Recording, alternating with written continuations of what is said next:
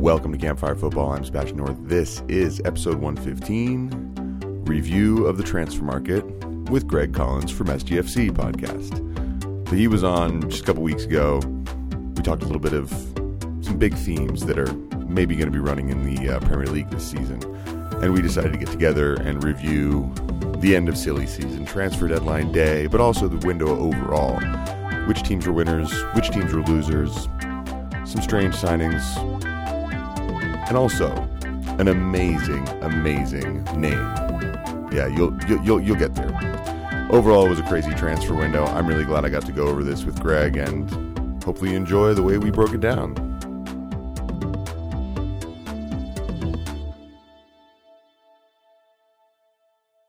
Greg Collins from SGFC podcast.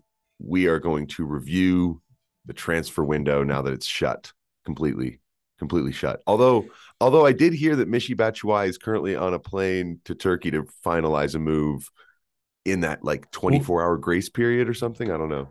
All been confirmed. He's gone to Fenerbahce on a permanent deal. Permanent deal. Finally, he was one of those ones like Bakayoko and a few others that had just been drifting around the Chelsea training ground for a couple of years now, popping their heads in after a loan. But yeah, he's gone. Do you know, it's funny. Do you remember which window he came in? Was he Conte's first window? Yep. I think Conte's first signing. Oh. Yeah, and I remember him showing up at the training. I remember seeing videos of him at the training ground like the day after the Euros. He was like, there, I'm getting ready. And it just never worked out. And it's a still story, scored right? That goal that won us the league. Yeah, well, and Kai Havertz scored us that goal that won the Champions League, and for the 70 million, you're starting to go, oh no. And I guess this is the thing is, we will touch on this, but the money that is being thrown around, for lack of a better term, really, it's surprising because of the names attached to a lot of the money, the timing of when these transfers were being made and why they were so expensive. But we're going to go through a list of things, and then we'll probably have a few digressions along the side. I imagine very, very likely so, actually. So look, we're going to cover our two winners of the transfer window, our two losers, the top three signings, and they can kind of be however you look at top three signings, whether it's bargain, whether it's best players, value for money, whatever it is. Strangest signing, and that can be not necessarily something that won't work out, but also something you just did not see coming, right? Your hipster pick, meaning the signing that you're just rooting for the person, like you just love it. It's got a soft spot in your heart, and it's sort of an underdog kind of thing that you enjoy. I don't know. And then some kind of season prediction. So, Greg, let's just start with your winners. Who won the window for you? I mean, it's very hard to talk about winners of the transfer window and not talk about Erling Haaland at Man City. A fantastic fee, which we spoke about before the recording started, was based on a release clause, but 9 goals in 5 games. I mean, already money well spent, and the fact that he's now being talked about in the ilk of, can he get Shearer's record? And he's played a month in the Premier League. I mean, Man City win just on him. I didn't have them in my winners list, but it was so tempting because they also have done some really interesting business on the side. Here's one of those divergences, because I wrote down a list of players that I thought were surprises. Manuel Akanji from Dortmund, in the waning hours of the transfer window, goes to Man City for I think like 14 million or something like that. And if you're Chelsea, and on the final day you're having to possibly pay something like 90 million for, who was it again, from Stuttgart or something, or from Leipzig. It was incredible fees. Like they were talking Josko Gvardiol from Leipzig. They were talking somewhere in the 80-90 million region. And City just walk into Dortmund and get Akanji for 14 million or something. I mean, that was an interesting one. But I do think City look really good. Alvarez scoring twice this week, Haaland scoring three. I mean, that's a pretty good return from your new signings. Who else you got? Yeah, I mean, we haven't even seen Calvin Phillips. Oh yeah, we haven't. That's true. Um, the other one, they're a winner, but it's a weird one. Nottingham Forest. I mean, I've never known in all of my 30 years of watching the Premier League for a promoted team to come up and be able to have the reputation and the bankroll to bring in, I think, was the final count 21 or 22 new players? Yeah, Like, it was right there, somewhere right there. Yeah. yeah, and these aren't sort of, oh, let's take a few championship players with us to try and keep us in the league. These are top level European talent. And Steve Cooper now has both the best job in football and the worst job of he's essentially got three teams worth of players that he needs to now fit into one team. Remember who everyone is through this revolving door that is the Nottingham Forest football training ground, and get this team to work. There's enough options that it should do, but it's going to be a tough job. But I'm looking forward to watching them for the rest of the season. Well, we have to fixate for a second on Nottingham Forest because this is a stunning transfer window from a newly promoted team. I've never seen this before. I've never seen this level of just investment. Obviously, numbers grow in time, and so it's kind of difficult. But it's the amount of players. It's really, I mean, you said 21. That's what it is, and that's two whole new teams. It's two full lineups of players. And, I actually think Morgan Gibbs White is a good signing. I think, the money's big, but also the money in the Premier League is huge. So that's what it is. Yeah.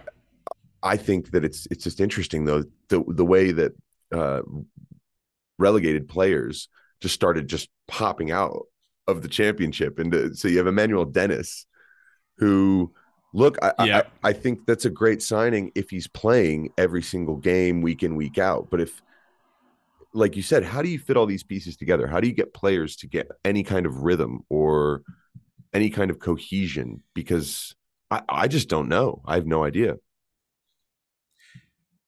Yeah, it is a tough spot for the team and for the manager because there are only so many games in the season. And when you're not a relegation candidate, but one of the teams that people would have on to potentially go down at the beginning of the season, you've only got a certain amount of leeway in how much you can test the waters and how much you can play around with things before, okay, fine, we lost this one. Okay, we lost another one. But we're testing things. It's right now we've got to start winning because we've got 30 games left and we need to pick up points. Forest luckily have picked up points already. Yeah, they've played some really good games. Their system that they're playing at the moment seems to be quite identifiable, and I'm guessing that most of the players they bought in have been bought in to work in that system. So they have literally got a cup team that they can play in the FA Cup and the League Cup, and they've got their Premier League team, and people from this cup team. Maybe people like Emmanuel Dennis, who at the moment will probably have to battle with is it Awoniyi, who came in from Union Berlin? Yeah, Awoniyi. Yeah. Yeah. I mean, you've got to play Dennis in the first couple of rounds of the FA Cup, the League Cup, get him settled. And then you can, progress these players up into your Premier League team and have more depth than, some of the big six. Yeah. I mean, gosh, I'm just so torn on the amount of players, right? Because I remember when we first started seeing them spend money, it was Jesse Lingard, right? Everyone was like, wow, Jesse Lingard comes for massive fees. And then Taiwo Awoniyi comes in and you're like, wow, okay, they're really going for it. Musa Niakate, the guy from Mainz, center defender from Mainz. And at this point you were thinking, okay, this is looking like a solid little window. And then they go and they get Renan Lodi from Atletico Madrid on loan. I mean, that to me was definitely one of my surprise signings of the window. I wrote that one down as kind of a shock. Yeah, to go from Champions League to, fighting for Premier League survival. Okay, you're on loan, so, if it all does go tits up, you're okay. But there's there's been a few of them this window of, Champions League teams dropping their players out into teams like Forest and Fulham. But it's only going to be beneficial with the Premier League. The depth in these small teams and the quality of the players, we've never seen this before. And it's going to No. make it even more competitive. Yeah, I completely agree. Forest are going to be it's so unpredictable this season. I would say if you have a fantasy Premier League team, you probably want to avoid having really any of them in your lineup. I just recently dropped Jesse Yeah, Lingard. Dean good Henderson choice. actually is probably worth keeping, but everyone else is, well, you never know who's going to play. So that Exactly. they're just a fascinating case. Uh, in terms of a transfer strategy, it must have been so strange if you're one of the players that came in the early part of the window, right? You showed up, you signed in like June or early July, and you're like, this is the team. We got like 12 new guys. And then it's like, no, hold on. We got 21 now. I mean, there must be guys who are like, I'm gonna play.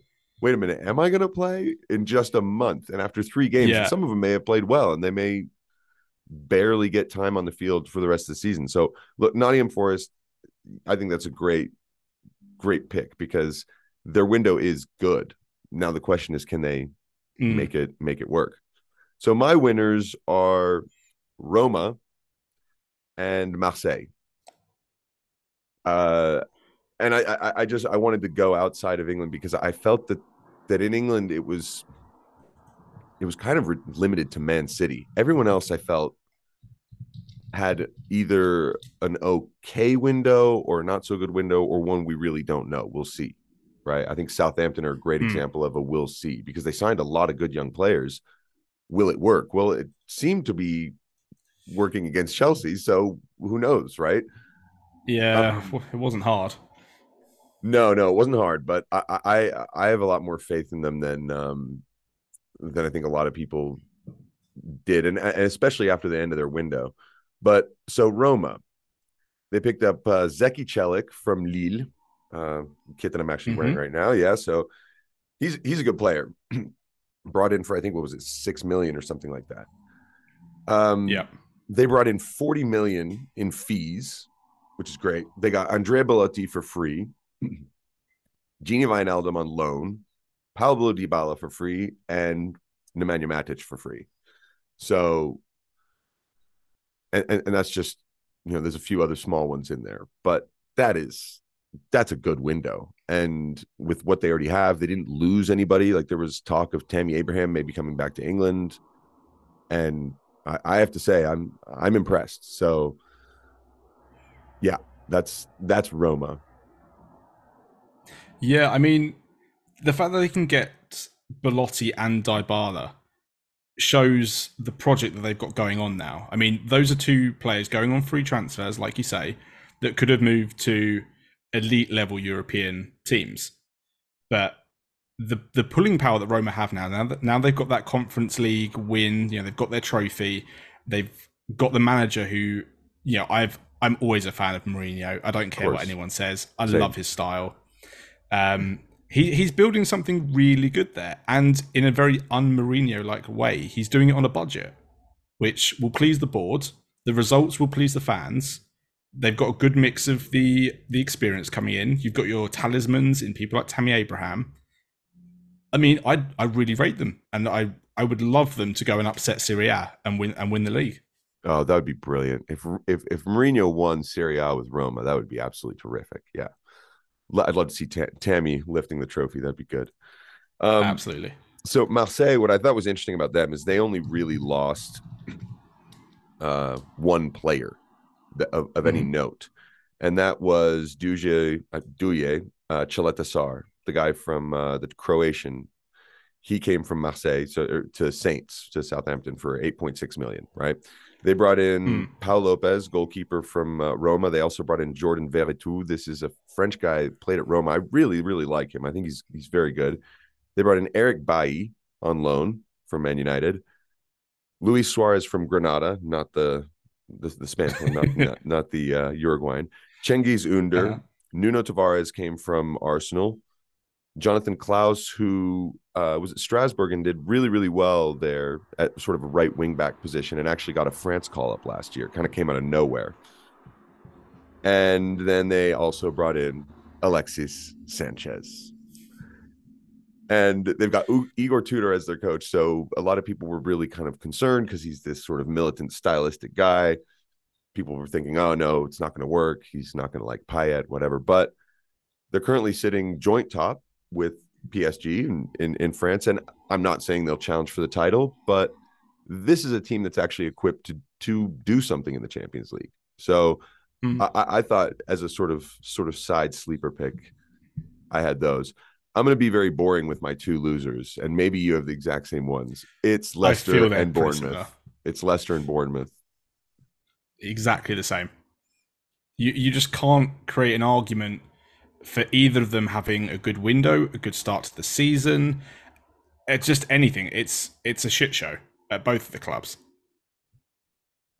I feel for Scott Parker, who just brutally honest, from my opinion, to be sacked essentially for saying, I don't have faith in the team, when all you've signed is Joe Rothwell for free from Blackburn Rovers, Ryan Fredericks for free from West Ham, Marcus Tavernier from Middlesbrough for 10 million, Neto, the goalkeeper from Barcelona for free, Marcos Senesi from Feyenoord for 12.6 million, and Jack Stevens on loan from Southampton. What a deadline day smash that is. I mean, you know what's funny is Bournemouth. I'm looking at the Football 365's completed transfer list. Mm-hmm. In the outs, it says Gary Cahill was released. So he was there last season, but I thought he'd already gone. So that's a blast from the past. This is a guy who won the Champions League with Chelsea the first time around, and Bournemouth just released him.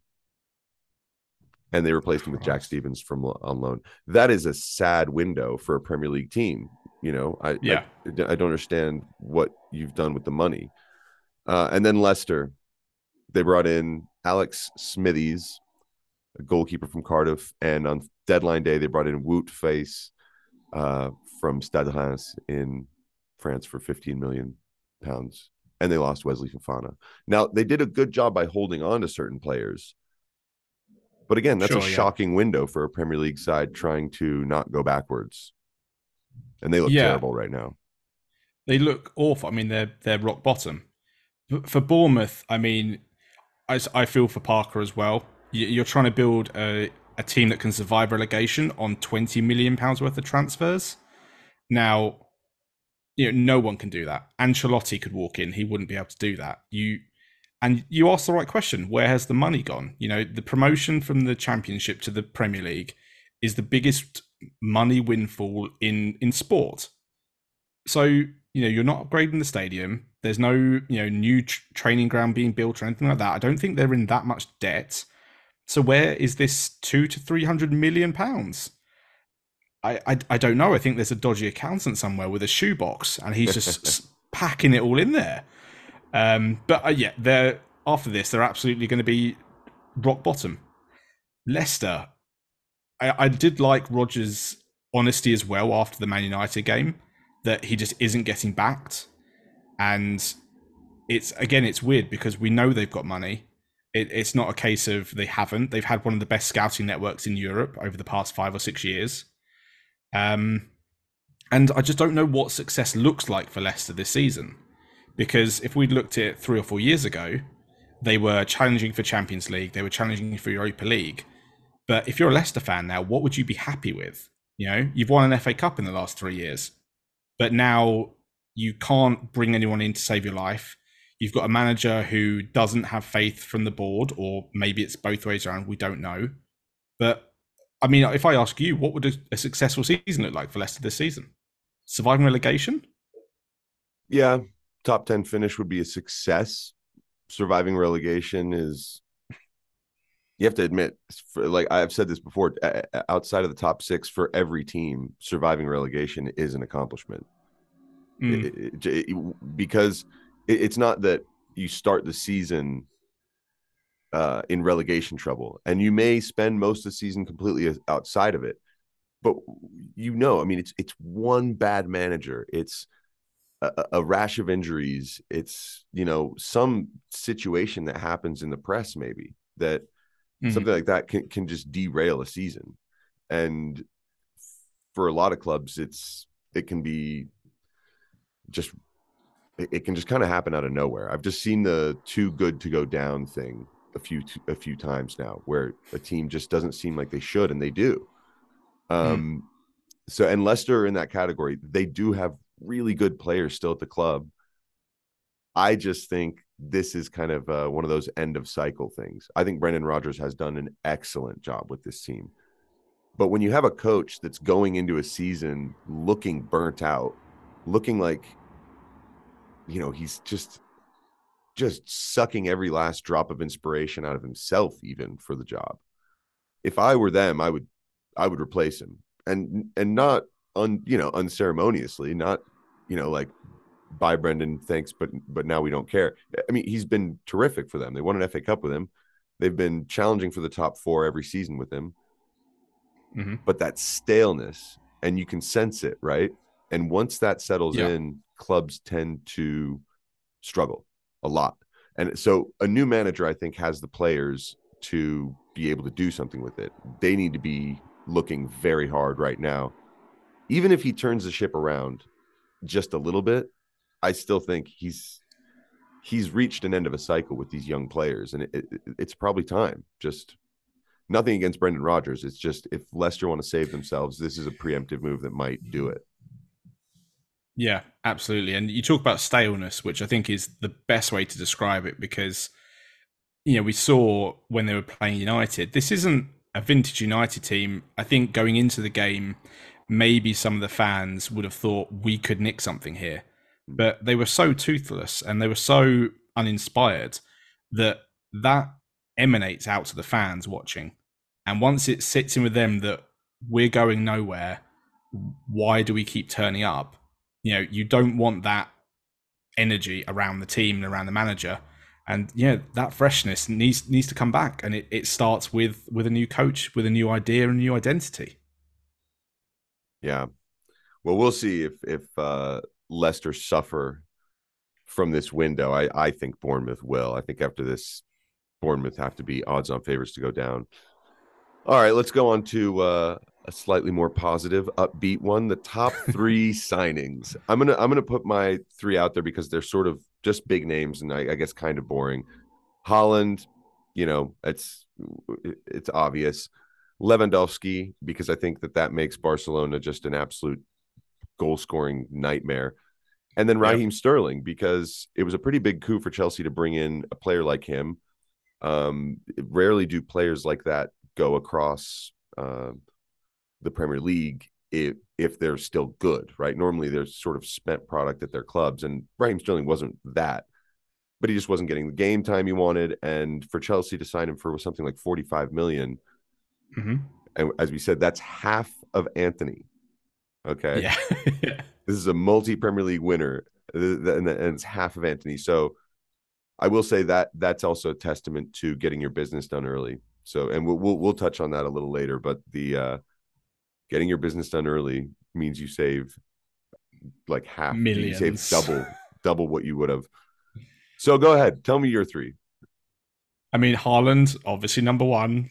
Enough said. Fabio Carvalho for Liverpool. Okay, we've only seen him over 5 games. 2 goals for a very young midfielder. One of them slightly more important than the 9th against Bournemouth. But he seems to be filling a void that Liverpool have in that midfield at the moment. He's bringing a lot of energy. He's bringing a lot of creativity that Thiago usually would. But obviously, he's got his injury problems. And he seems like a really good little player that they could build a midfield around. Another one, young player, Alexander Isak. Shone in the same game against Liverpool. Had his first goal in his debut. Should have had the second, slightly offside. But looks already at 22 a complete centre forward. He reminds me a lot of Tammy Abraham, sort of in his in his Yep. structure almost. But the way he plays, he can play. He can hold the ball up, he can run, he can dribble. He's got a wicked finish on him, and for 60 million, a great investment for Newcastle. Like, he was being touted for top clubs a few years ago, like the Barca's, the Madrids, the Chelsea's, and he's ended up at Saudi Geordie, sorry, and they're only going to benefit from it. Yeah, I had him down as one of my surprises. I think the biggest eyebrow raiser for me was when I read Alexander Isak is going to Newcastle. I really was like, whoa, okay. It came out Because of nowhere. it came out of absolutely nowhere. I didn't, I've been watching Fabrizio Romano's videos, and he did not ever mention Alexander Isak to Newcastle. I think that's a great signing. Great for him to score in his debut. Almost had two. It was just very tightly offside for the second. And speaking of Newcastle, I read Eddie Howe said that this has been a very difficult window because he feels that, I forget exactly the quote, but he said basically that no one did them any favors, right? Which I think is really interesting, right? People were probably just saying, "Oh, it's Newcastle. Oh, you're interested, if Kyle Walker Peters, right? Oh, wow, 70, 75 million. Look at Wesley Fofana, and Newcastle are probably sitting there like every single approach we make, especially from Premier League clubs, Absolutely. they're just like, no, screw you. You've got Saudi money now. We're just going to say insane numbers and see if you can deal with it. So I think Newcastle are going to very quickly become the team that finds talent from Europe, and doesn't buy from the Premier League ever again, really, because they're just going to be held to ransom in their own league. Yeah, I mean, welcome to the big leagues. This is what teams do. That I get it that no one's wanted to do you a favor. No, because everyone's a rival in this league. This is what happened when Man City came into money, when Chelsea came into money, when Liverpool came into money, when Man United have been in money. It's the cycle of football. You're successful, other teams aren't successful. They want to take advantage of you.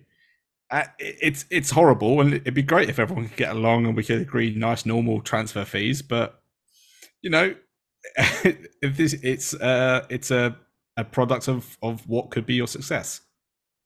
Yeah. Well, I think the other really key component to the way these transfers go that I think probably most of the small clubs think, they probably go, look, if you have the money to go and create your own super league or whatever, you complain that you don't get enough of the pie when it comes to this or that. Look, you have all the power anyway. There's a premium when it comes from you. Period. End of story. And it's incredible, some of the signings. I mean, you say Fabio Carvalho, was it 5 million? Something, yeah, less than 10. So I would imagine that's not just like I imagine he had maybe a year left on his contract or something like that, right? But yeah, really, really interesting the way the fees ballooned, to the point where Newcastle, when we were like, well, why aren't they signing anybody? It's probably because they were given such insane numbers all throughout the summer that it was very difficult to find who they wanted. It's good to see they didn't buckle to it, though. I mean, they've bought in a £60 million striker, absolutely necessary in this market of, we're probably in an era of the best strikers in a collective season we've ever seen in the Premier League. Yeah. But they could have done a Man City or a Chelsea of old and say, sure, take the money. But they're being smart. They're looking, they're going out into Europe and finding better talent for a better deal. And good on them. Fair play to them. Yep.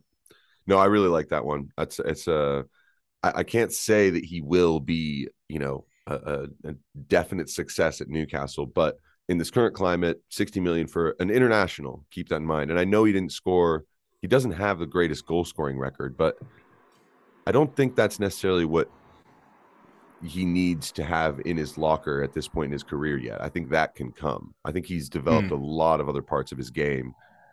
And from Real Sociedad, this is no slouch of a team. They play really good football. They've been playing in Europe, so I think I agree with you. Totally great signing. All right, let's go to our maybe the strangest signing. No, sorry, no, we just did that hipster pick. That's right. What's the one that you just sort of like the most in for your own little reasons? I mean, it's well known. I've been on this podcast before, and it should be known if you've listened that I am a Chelsea fan. And seeing Willian come back to the Premier League, bringing that hair back and that smile, I'm all here for it. Even if it's for a West London, rival in air quotes, in Fulham, the friendliest rivalry ever. It's just good to see that guy back after the service he gave to Chelsea, and then to see him really suffer at Arsenal, and he had a terrible time back in Brazil with Corinthians. I think he finally left because there was lots of death threats to his family and stuff. They don't mess around down there.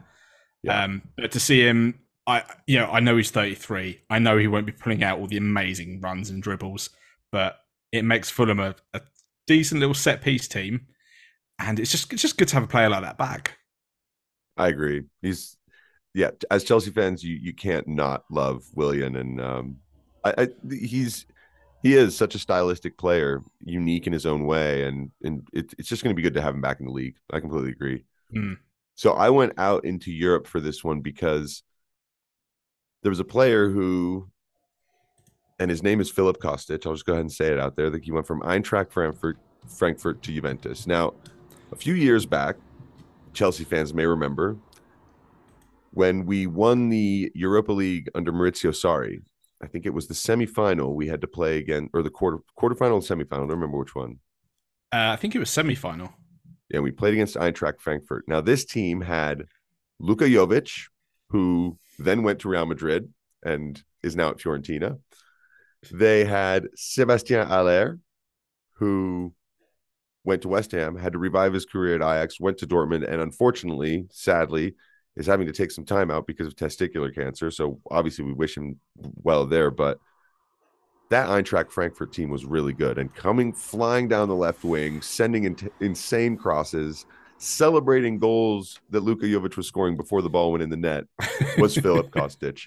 And he was the guy who assisted their winner in the final of the Europa League this season. Right, so okay. and apparently every season his agent has sort of gone around trying to get someone to sign him, and every season people are like, because he's kind of like Marcos Alonso. He's like a bona fide left wing back that gets up and scores goals, but defensively you're just not sure you can trust him. Right. And I just think the fact that he's seen guys at his club who have gone on and gotten big moves to other places, and he's always just kind of been the guy that's there and delivering every season. He still delivers, and he just never was able to get his move until now. Juventus came in and said, jump aboard. We've got quite a good striker that you can provide crosses for. By all means, come to Turin. So I just love that about Filip Kostic. It just seemed like there's certain players that you kind of go, how are they still at that club? How has no one just come in and taken a chance on him, or Yeah, he's sort of 28, 29 now, isn't he, as well? So this is sort of the Hail Mary. It's, if he didn't get it this season, at 30 years old, it's not going to get much better for you, or it's very hard to get a move like this. Good luck to him. I mean, we have seen people, from that Frankfurt team have a real tough time leaving that team, but he's a good little player, and you're in a league that's competitive enough. If you've got a bit of pace on you, knock your socks off. Enjoy it. Is there anyone else that you can think of that you're kind of like, I am so surprised they didn't move? And I will caveat this with, I am very surprised Memphis Depay stayed at Barcelona. But as we said before recording, Aubameyang leaving was kind of the thing that kept him there. Yeah, I think over, maybe not this season, but just the course of his career, Marco Reus, in the, very much like Kostic, he has been at Dortmund forever. He has won as much as he can, and he's been the constant with everyone around him. Aubameyang, Lewandowski, Götze, Haaland, Sancho, Bellingham probably in a season or two. He's seen Pulisic. so Pulisic, yeah, so much rotation at that team, but he's always there. And it's a nice story that he is always there. He is Mr. Dortmund. But it would have been really good to see him not at Bayern, but at like a really big European team. That's just always something that would have been great to see for me. Yeah, I was impressed and a little surprised to see that Nabil Fekir didn't get scooped up this summer, because he at Betis in the last 2 seasons has been excellent, and they won the Copa del Rey, and it was like this, yeah, pretty amazing thing. And he's a World Cup winner. He was in the France team that won the World Cup, which came He on to had the that final too. failed medical at Liverpool, wasn't it? That Yep. and then he had that sort of downward trajectory and just built himself back up. Well, so he had the failed medical at Liverpool, stayed at Lyon for the season, and then Betis just came in, and I mean, it was a surprise, right, for a guy who was Mm, about to go to Liverpool, strange failed medical, and then he goes to Betis, and he's been lighting it up. So I was a little surprised he didn't go anywhere. I wanted to throw a couple other surprise transfers, and if you have any others that you want to throw in the hat, please. mm. Lucas Ocampos, who I every time I've watched Sevilla, I've been like, this is the guy that if he's like the heartbeat of the team, when he has his chest puffed out and he's getting in the box and he's doing things, they look a great side. And he goes to Mm. Ajax on loan. Really strange. Yeah, I mean, you can see why Ajax have got him after the departures they've had. But my co-host Seb is a big Ocampos fan. He's been telling me for ages, like, this guy is the one to watch. And I have yet to see anything about him. But if I'm now getting two Sebs telling me he's the one, I mean, I'm gonna have to give him a watch. I think it was in that Sevilla team. He was just so impressive in the way I think his physicality, his personality. He's just a beast, and I don't know if he would be something like a player that you would assume the top clubs would come in for. I've always wondered, oh, well, Chelsea could use a guy similar to that. That profile's good, but what I'm surprised about is because of the importance that he's had at Sevilla, why they would Mm, loan him out to Ajax. This to me says all is not well at Sevilla with Julian Lopetegui. I think right now things are. This to me looks like a transfer of getting someone out the door who is right. problematic. That's what I think, and that's not good if you're Sevilla. If one of your best players you're having to loan out on the final day of the transfer window. Yeah. Is there like an option to buy or? I think there is, and they're covering most of his wages as well. So it looks like that's actually probably going to happen, or Mm, like become a permanent thing if Lopetegui stays in charge. If he leaves, well, Ocampos might come back to Sevilla from the loan and be like, yeah. The other really bizarre transfer, and I know this probably didn't make many headlines in the UK, mm, but it was big news here. okay. Ricky Puig went from I Barcelona to the LA Galaxy. And yes, Los Angeles brought in Giorgio Chiellini, LAFC brought in Chiellini and Bale this summer. So there was, and Insigne went to Toronto. So there was already some big stuff that happened. But Ricky Puig, that was, yeah, interesting. out of the blue. At how old is he? 22, 23? Yeah, he's young. Yeah. And this was a season or two ago. This was the new Xavi, the new Iniesta. This was the guy you built the team around. You had him, you had Ansu Fati, you had But there's he another guy popped on up the right before Pedri. He popped up right before Gavi. His first season was the COVID season when they came back from mm, lockdown. That was the first time we saw Ricky Pooch. And I remember all of the senior players, because you could hear everything the players were saying during that time, right? exactly, yeah, yeah. And so you could hear them being like, bien, Ricky, bien, like just like really encouraging him. And he looked great. Turns out, Yeah. apparently, they always knew that he had certain deficiencies in his game. Apparently, in Barcelona, they always knew, yes, good player, never really going to make the grade here for the long term. Right. And you can see how when they were bloated at the seams trying to register players, they were willing to let him go absolutely anywhere. And I think it's Mm. impressive that it is impressive that the Galaxy were able to do this deal. That it was a pretty landmark moment. I think there were a lot of people here, of course, because the sensationalism in our country, I don't know if it's probably the same everywhere. There were, of course, people saying this is the biggest transfer in MLS history. This is the most significant. I say stop there. I think Insigne is a pretty big deal considering the money he's on. And then Bale's Yeah, quite a coup. But yeah, Bale was that one impressive. blew me away. I was really, really shocked about that one.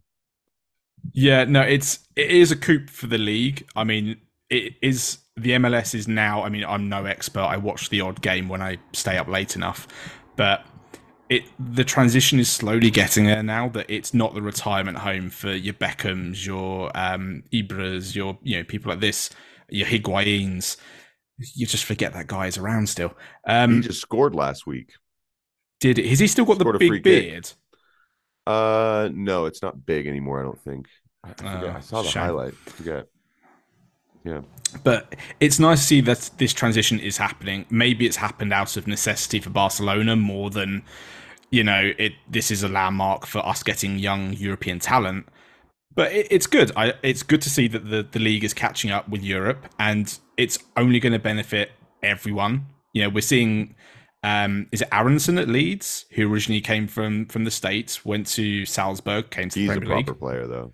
He's a He's proper doing player. really well. His little brother's Really well. really, And really good, too. who does he play for? He's at Philadelphia still, but he's Okay. the same. They're so similar. It must have been hilarious watching those kids grow up because they look the same and they play the same. So when they were like 12 and 14 or something, it must have been pretty funny. But yeah, Brendan Aronson's a proper player. He's yeah, I think the other thing that is interesting about the MLS in terms of the growth of it, the league wants to get away from the old, retirement kind of signings. But the funny thing is, when it's a guy like Gareth Bale or Giorgio Chiellini, they just can't help themselves with certain players, right? And there are a lot of those players who I think you won't see just a bunch of 35-year-olds, mid-level guys that no one really. They have to have some massive marketability, I think, at this point if they're going to come. But Absolutely. there's still everyone here always goes, how old are they? Are they going to want to play, or are they going to be Pirlo? Or are they going to be Lampard and Gerrard? Because Yeah. that was not good, right? But then you had No, there David was a Villa, bad who phase. lit up the league for like 3 years. Robbie Keane, when he came here, he was outstanding. So Yeah. you want those players that want to be hungry. I mean, Zlatan was great as well. So I just think, always great. yeah, he's always great. I just think Ricky Puig, very, very impressive signing that took everyone by surprise. So yeah, absolutely. So what's a prediction that you've got here, that, or two things that maybe before deadline day you had a completely different opinion about, or like maybe now you're like, okay, this is what's going to happen now that we know? On the SGFC, we did an episode pre the season starting, and we gave our predictions for the bottom three. I think me and my co-host Seb, we picked the exact same three. I think there was a slightly different order, and this is not coming off the back of the Willian signing. Not far from it, but it's not just because of that. But I think Fulham will stay up. I think the players they've got in, the under the radar signings they've done on top of the people like Willian. You're bringing in Shane Duffy from Brighton, a solid centre back with lots of experience. Kurzawa from PSG. Yeah, that's a good one. Yeah, happened in like the space of 3 hours. And again, an elite level player with good defensive output, which is what this Fulham team is crying out for. It's going to bolster a very good, if not elite level, sort of young group of players. And then you've got Mitrovic, who I said again before the season, this guy doesn't score in the Premier League. Well, he's got 5 and 5 now, and maybe he's listening to the SGFC and he's saying, well, Greg, shove off, all right? I'll prove him wrong. And good on you, mate. If you're listening, appreciate it. But good on him. This team is gelling now, and Marcus Silva has got an identity for them.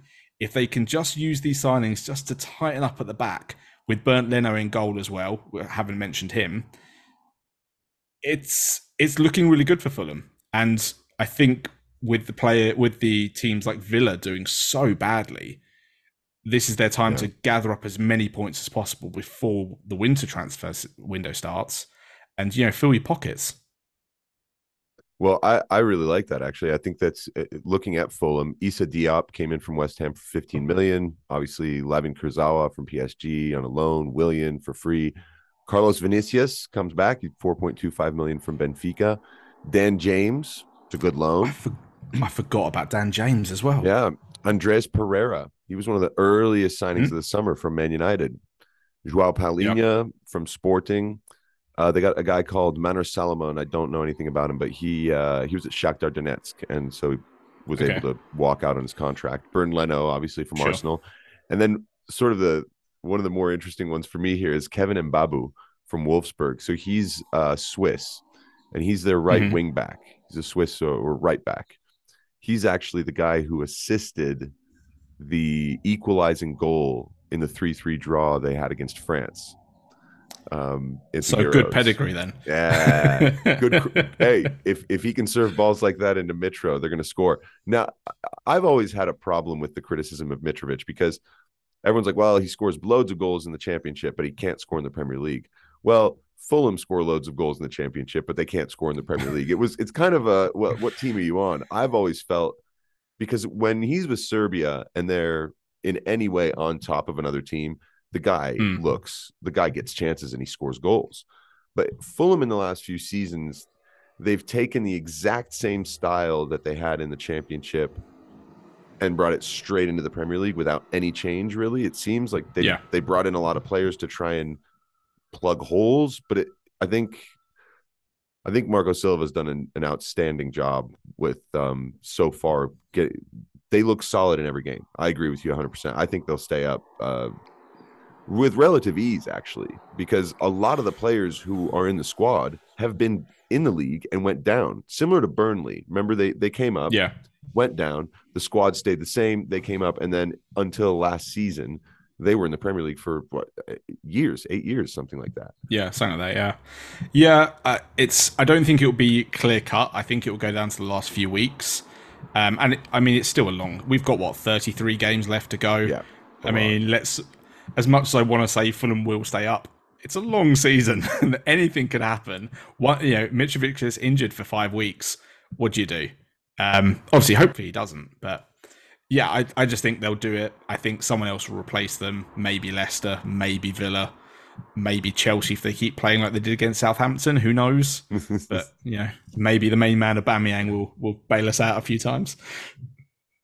Yeah, we'll see. That is one of the stranger transfers. It's just that it was going on for so long that it lost its strangeness by the time it had actually gone through. Anthony Gordon would have been the weirdest one from a Chelsea perspective to me. God, I'm so glad it didn't happen. That would have been something else. So my prediction is, and I wanted to be a little bit of a contrarian on this one because a lot of people have been very down on Southampton, and I understand why. They are a team that has about 2 really good months in a season. They toil a little bit, and then they go through relegation form. This is what Ralph Hasenhüttl has been. I've spoken about how I am massively impressed that he has been beaten 9-0 twice in this job and has actually turned the team around every time. I mean, it's impressive. It is impressive. So I give Ralph his flowers, but they brought in Romeo Lavia, an academy grad from Man City for 10 million. They brought in Armel Bella-Kotchap. So for anyone who's a Chelsea fan, you just watched him pocket Raheem Sterling multiple times. He came for 8.6 million from Bochum. Gavin Bazunu, I knew nothing about him. He came from Man City as well, young goalkeeper. Mateus Liss comes for free from Altai SK. Joe Aribo from Rangers for 6 million. This is a guy who scored in the Europa League final. Sekou Mara from Bordeaux. And then Ainsley Maitland-Niles comes in on loan from Arsenal. Samuel Edozie, another academy graduate from Man City, comes in. Juan Larios, another City player, young player, comes in, and then they finish with Dia Chaleta Sarr from Marseille.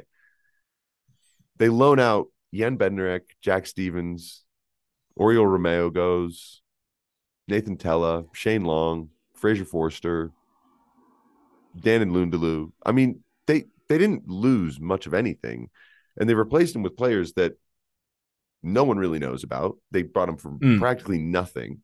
And if they have a season where some of these players impress, right? They brought in Armando Broya on loan. They brought in Tino Livramento on for $4 million, and all of a sudden, everyone's like, "Wow, these players!" You know, the fees that were all of a sudden touted for them. Southampton may just have had a window where if they have a good season, they're going to be able to make some serious profits next summer. So I think Southampton will have a top 10 finish, and we'll sort of next summer will be the next window of like Lallana and Ricky Lambert, and when all those guys like went to Liverpool and all over the league. You know, it's going to be that's my prediction for the season in the Premier League. That is the biggest shout I've heard from the Premier League this season, that Southampton will get a top 10 finish. Are you saying, though, that, well, what we're saying, though, is Southampton need to get beaten 9-0 this weekend to kickstart everything for the rest of the season, basically? Who are they playing this weekend? That'll happen on a really rainy night in like late November. Not in late November because the World Cup's going to be going on. That'll happen on a really rainy night, probably just before the World Cup. And then Southampton will be sitting there going, do we keep him? Well, he's done it twice before. This is the moment, guys. This is where he comes to life.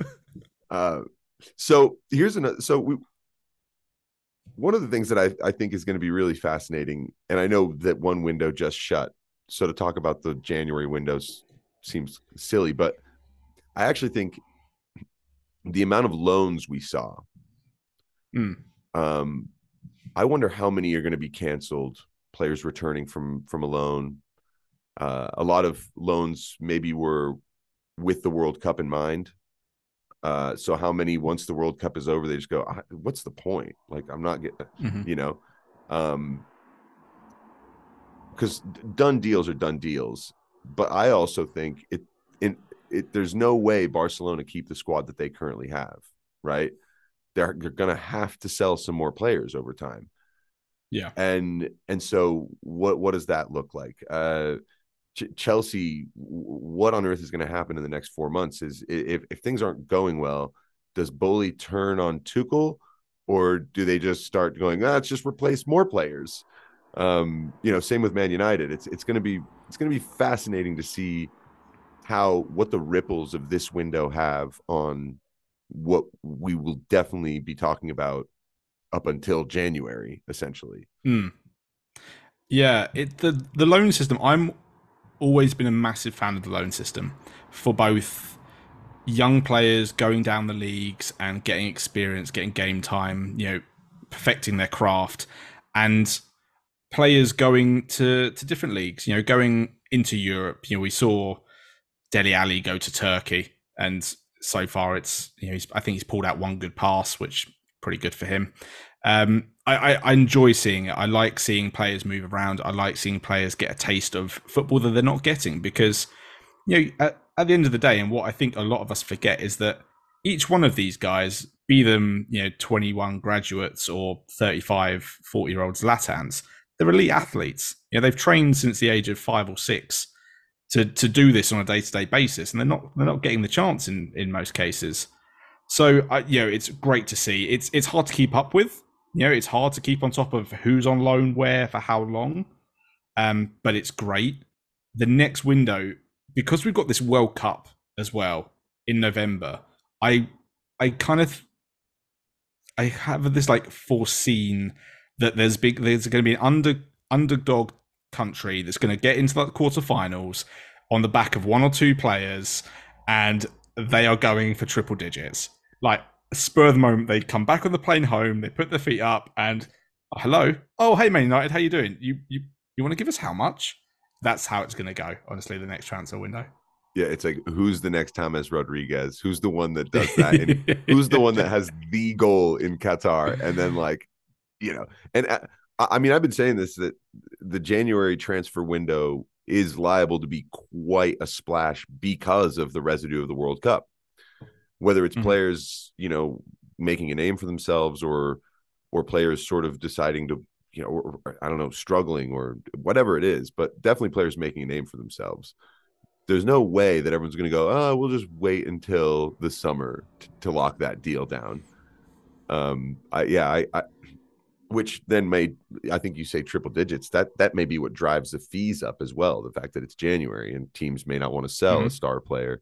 So yeah, that's a good shout. We may see that, someone who we don't really know. Speaking of people we don't know, I saw two names that really, and I saw a lot of good names, but there were two names that I'd never read before that I just liked from going through the transfers. Okay. I don't really love the Guardian as a news source in a lot of ways, but I will say their Transfer Interactive is quite good for the big five leagues. And so I was going through. Second place is Wesley Gasolina. Went from Juventus to Cruzeiro. Yeah, young Brazilian guy. Wesley Gasolina. I just thought that was great. But there was one name that really just wins. And Swansea have gone and made themselves just that extra little bit tougher by signing Armstrong Oko Flex from West Ham United. Armstrong Oko Flex. I mean, what? That's amazing. Surely his parents didn't name him that. Surely he hit the gym at like 15 and legally changed his name or something. Armstrong Oko Flex. Well, so Oko Flex is hyphenated. So, he's a Loftus Cheek, he's, because there's a lot of so families where the parents just said, well, he's getting both names hyphenated. Yeah, so, it's probably Oko and then someone's Flex. I mean, Flex as a last name is already something. But then you go, that's brilliant. Yeah. Armstrong, Yeah. I mean, he's got a lot to live up to now. You can't have that kind of name and flop. You've got to be on top of your game. Well, for all listeners, I'm going to continue to track this guy's career. And if we see him in an England shirt, I maybe need to put 10 pounds on Armstrong Oko Flex getting in an England shirt one day and see if that turns into a big money. But it's just sometimes you see these names and you're like, that's incredible. What a name. Yeah. And it's during the transfer season where you really, especially deadline day, where you start seeing everything under the sun. Absolutely. So let's wrap this up with our own. We'll recircle our own grades we gave Todd Boehly just a couple weeks ago. So you said B+, I said A-. Mm-hmm. I ended up going down to a B. That's where I've settled post-transfer window. I give Todd Boehly a B because it's not easy to be a sporting director in the world of football, having never done it before. He did make some good signings. I like some of the approach for the young players. But some of the panic station decisions we were seeing were alarming from a Chelsea perspective, where you're like, what kind of club are we going to be over the next 5 years if this is the way this window went? Is this going to be par for the course? So that's why I dropped my grade, but I'm excited for the squad. Yeah, I mean, I think, I said B+. I'd go down to a B as well. I know that is on the back of some really good signings. Wesley Fofana, Aubameyang, who could change the season that Chelsea are having, could give Tuchel what he's been asking for. But you're right, it sets a dangerous precedence. Newcastle have gone the opposite way of, we are cash rich, but we're not just going to spend it willy-nilly. We're a business, we're looking at our bottom lines, and we want to make sure everything works for us. Now, Todd Boehly, he's come in, he's learning the ropes. He's also trying to set a statement for Chelsea and for the fans and understand that where the club was and what he's done in such a short time is still fantastic work. But it is dangerous. and it is with fees just getting inflated every year, and your pockets are only so deep. You know, it'll be interesting to see what happens next year in terms of outgoings more than incomings, because it's now there's a bigger squad there, and I'm sure going forward, investment is going to be on the back of making money. And you know, these sort of players, we've spent a lot of money on them. There's no money in Koulibaly. You know, you've spent 30, 40 million on him. There's no resale. There's no resale on a Cucurella even. Yeah, I know he's young, but 60 million, how much more does that price go up?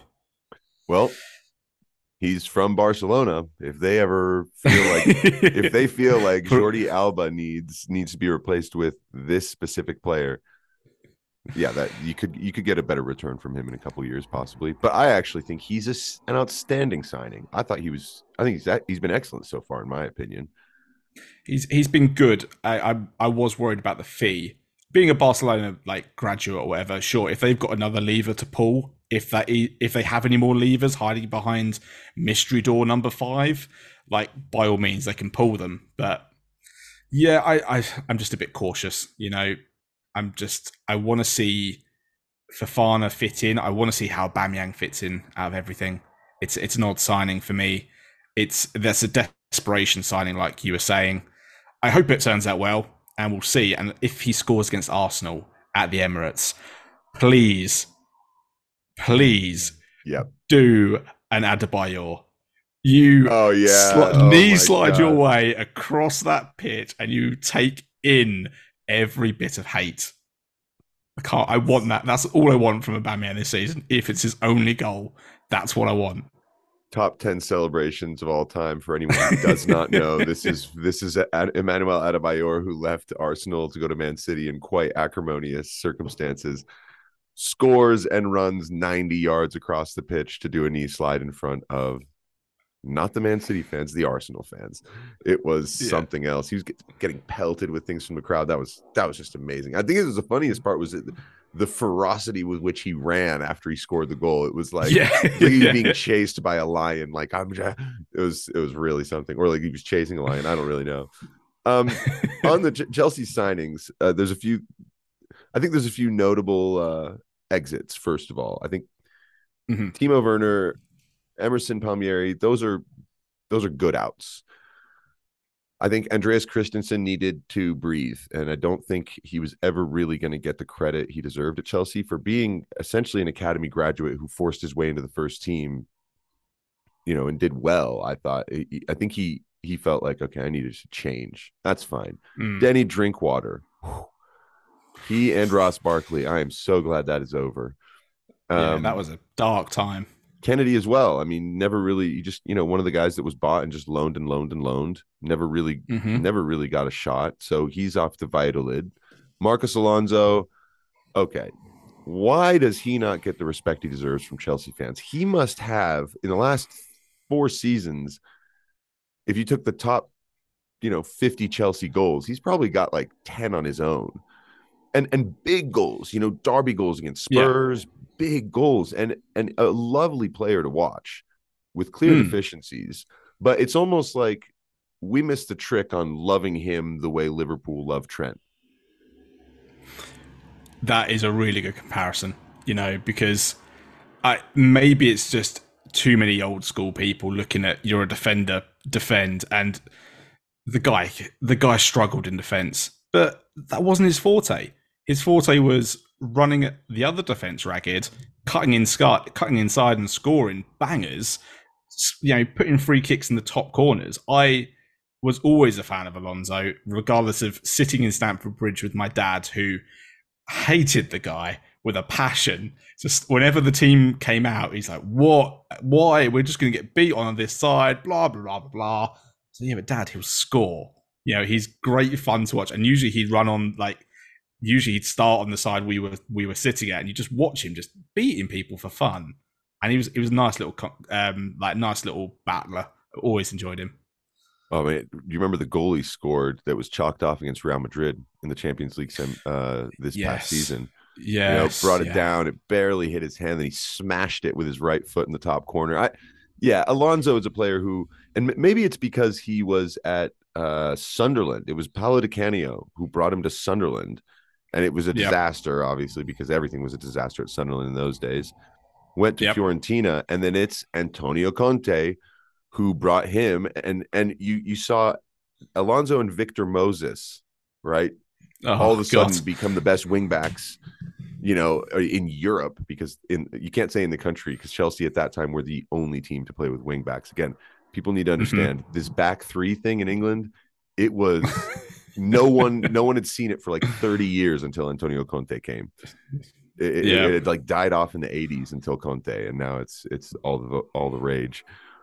But in addition, those are some of the exits. I think, there's kids that went on loan. I'm amazed. Baba Rahman, who was signed in that, like, the dying hours of Mourinho's second stint, goes to Reading on loan. It's like, my God, really? Is this still happening?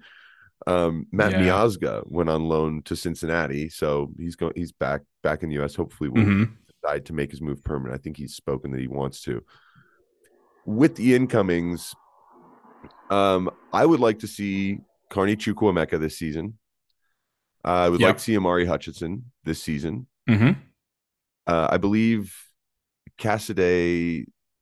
I don't remember if he got loaned back or not. No, I think Cassidy I is actually no, going he to be with stayed. the under 23s. Yeah. Okay. Yeah, and then Slolina, he stayed in Chicago. But when I look at the Hmm. players they bought, Sterling, Koulibaly, Kukurea, Fofana, right? These are and Aubameyang. These are the first team players they've purchased.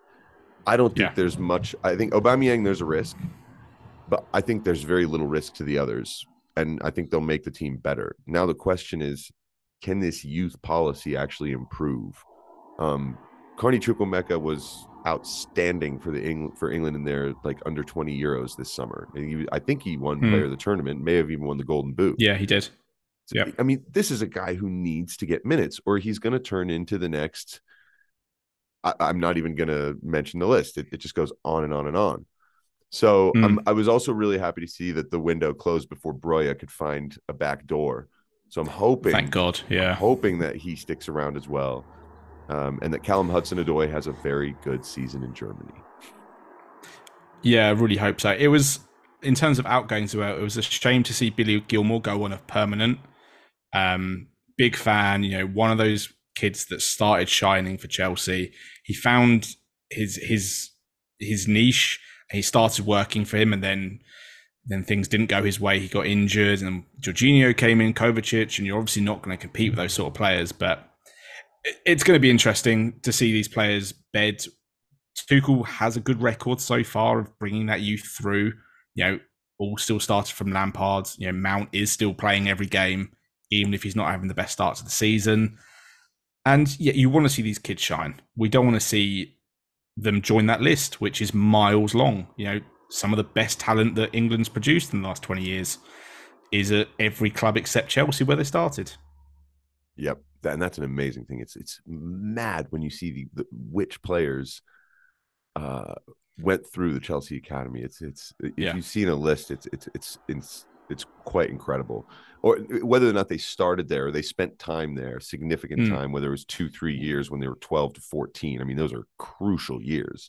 So, absolutely. and a lot of people say Chelsea has the best academy in the country, which is great. I mean, I'm glad Ruben Loftus-Cheek stuck around. I Yep. really want to see him get a full season of getting plenty of playing time, really growing into himself. And I think if at the end of this season he's really not found any kind of rhythm in terms of form, despite maybe being healthy all season, I think that's when you can maybe look at, okay, we're looking for midfielders that are world class here, Yeah. and he may get there one day, but at a certain point, maybe you cash in, sort of like Callum Hudson-Odoi. I mean, these are players that I adore and would love to just see be Chelsea legends. Yeah. But I think now he's going to be given the opportunity. He really does have to take it. For Ruben Loftus-Cheek, this is the last chance. I mean, yeah, he's had his injury problems in the past, but under Sarri, he started to find his place. He started to work as that commanding midfielder. and then he gets his loans. He doesn't do too well. Goes to a World Cup, does okay in limited minutes. It's amazing to see that despite all his problems and ins and outs of the team, that he's still one of the most liked players around Stamford Bridge. That whenever he comes on, whenever he's involved, the crowd gets behind him because they know the journey he's been on, and we've seen it from day one. We've seen him trying and putting his everything into it. And if you told me under Sarri, or in the Sarri era, that Loftus-Cheek would be playing right wing back at some points in this first part of the season, I wouldn't have believed you. But if that's what it's going to take, if that's how he can find his way in, good on him. Well done. Well, and that's just versatility. I think Tuchel, he has a little bit of a teacher's pet here in Ruben Loftus-Cheek, a player who he knows can play in midfield. That's his natural position, but who, remember, he played central center back in 2 cup games last season. Yep. And I'm pretty sure he had the assist to Timo Werner for the 3-1 win at, I don't remember which it was the one where Werner scored. He took a ball down out of the air and finished it. And it was, I'm pretty sure it was Ruben Loftus-Cheek who strode forward and delivered him the ball. And he was playing central center back in that game. And then this season, well, we need to put Reece James in as cover, so you're going to play right wing back. If coaches are doing that, if they're finding a way to, if they need a solution and you are the person that they just plug in order to make that work, that does say a lot about the trust Tuchel has in him to be like, I know this is not where you belong, but you'll do a job here better than a young player that's specialized in this, better than Aspie, Azpilicueta. So yeah, I was glad to see him stay. And I think maybe it's his last chance, maybe not, but I do think this is the year where if he's able to stay fit, he has to step up his game to that next level. So Sterling or Aubameyang to be top goal scorers for Chelsea this season? I mean, I'm surprised at how well Sterling has started. I mean, that's not me saying that Sterling was terrible or that he's not an elite player. We all know he is. He's got more Premier Leagues than most of the other leagues, most of the teams in the league combined. Yeah, he's been doing well. He's adapted his game. You've seen in the first, I think it was 2 games, he was getting really frustrated with the lack of balls being played to him and the lack of running forward. But we saw it against Southampton. We've seen the other games. He's finding positions. He's finding if he comes in late to the box, a ball will get to him and he'll score. He's taking his chances really, really well, and that's all you want to see. Aubameyang, if we can get 10 goals out of him, that's a good return. But Sterling, it's looking promising. I just want to keep this momentum with him, not the team, but with him going. Well, and I like the gravitas that he's brought. He's happy to take on all the responsibility that he needs to. And I think there's something interesting there because 3 Man City players have left at a essentially prime of their career, right? You've got Jesus and Zinchenko, who went to Arsenal, and now Sterling, who comes to Chelsea. And all 3 walk in like they own the place. It says something about the confidence of City players. Absolutely. It goes to show something because I mean, Jesus, the impact he has had. Zinchenko looks great. He's going to be a left back or a central midfielder if they want. And I think Sterling has done exactly the same. He's just stepped up and been like, look, I'm getting goals. I'm doing it this season. And his demeanor and everything, he's come in and been a leader from the off. And I do think he'll score a lot. I actually do think he will end up with more goals than Aubameyang. So that's my little call here. It is good that he is leading from the front. It is putting a bit of like a magnifying glass on people like Havertz and Mount, who are going through that rut that we discussed a little bit before recording, that their legs are sort of stuck in treacle at the moment. Nothing is really paying off, and they're not burying the chances they were burying maybe 2 seasons ago. But with this figurehead, and you wouldn't think Sterling would be a leader of men, but he's got the reins. He's pulling everyone with him, and hopefully that energy spreads. It's like, right, okay, let's follow whatever he's going to do, and we'll be successful. Like, they haven't had that for a long time. But that, Tammy Abraham was learning his craft with everyone else at the same time in that team. They've never had that elite striker that they have absolute faith in to score goals. So since Diego Costa. Yeah, and that was what, 2016, 2017 he left? I think I think so, yeah. Yep. Yeah, it's been a long time, Yeah, it's been a while. So, well, let's wrap up this transfer window recap. This has been the silliest of silly seasons, I think. I just looked back at the list of transfers from June 1st to now, and so much happened. If you go all the way back, you sometimes forget some of these transfers. You'll be like, "What, did that happen in January?" So it's always interesting to go back, look at your lists. We can't cover everything. We can't talk about everybody. It's impossible. And I'm actually kind of also excited to see, just listening to other podcasts, what people decide to talk about, because it is a good opportunity to get creative and to find new things, and to be able to put shine on someone like Armstrong Okoflex. I mean, that's if I got anything good out of yesterday, that was maybe it. Yeah. So why even talk about Anthony when you're talking about Okoflex? Like, who cares? Well, I mean, you can sign Okoflex for, I think it was, I don't even remember what it was. It was really a low fee. And if you can get him, I mean, it's a lot cheaper than Anthony. I'm just not sure. Just not sure it's the exact same level of. This was a loan, so he's a young player. He's a former Celtic winger who can play as a central striker. Okay. That's what the Guardian tells me here. So, Greg came back. You were here 2 weeks ago, so. SGFC podcast. Unfortunately, we couldn't get Seb on again, but that we'll try again. We'll try again. Eventually, we'll get it all. And thank you so much for all of your insights here and your opinions, because there's so many ways to look, and I think we've covered some really quality things today here. So, yeah, say your piece, and then we'll call it a day. Perfect. No, honestly, thank you so much for having me back again. It's always a pleasure. If we want to do this more regularly, I am always up for it. Your knowledge on European football and different areas that I have very little insight into is always great to listen to. So thank you for having me. Thank you for letting me say my spiel. And for anyone who has enjoyed listening to me, head over to SGFC Podcast. We're on Apple, Spotify, and Google Podcast, Instagram, TikTok, Facebook, Twitter, all of those things. Come find us on there. Say hi.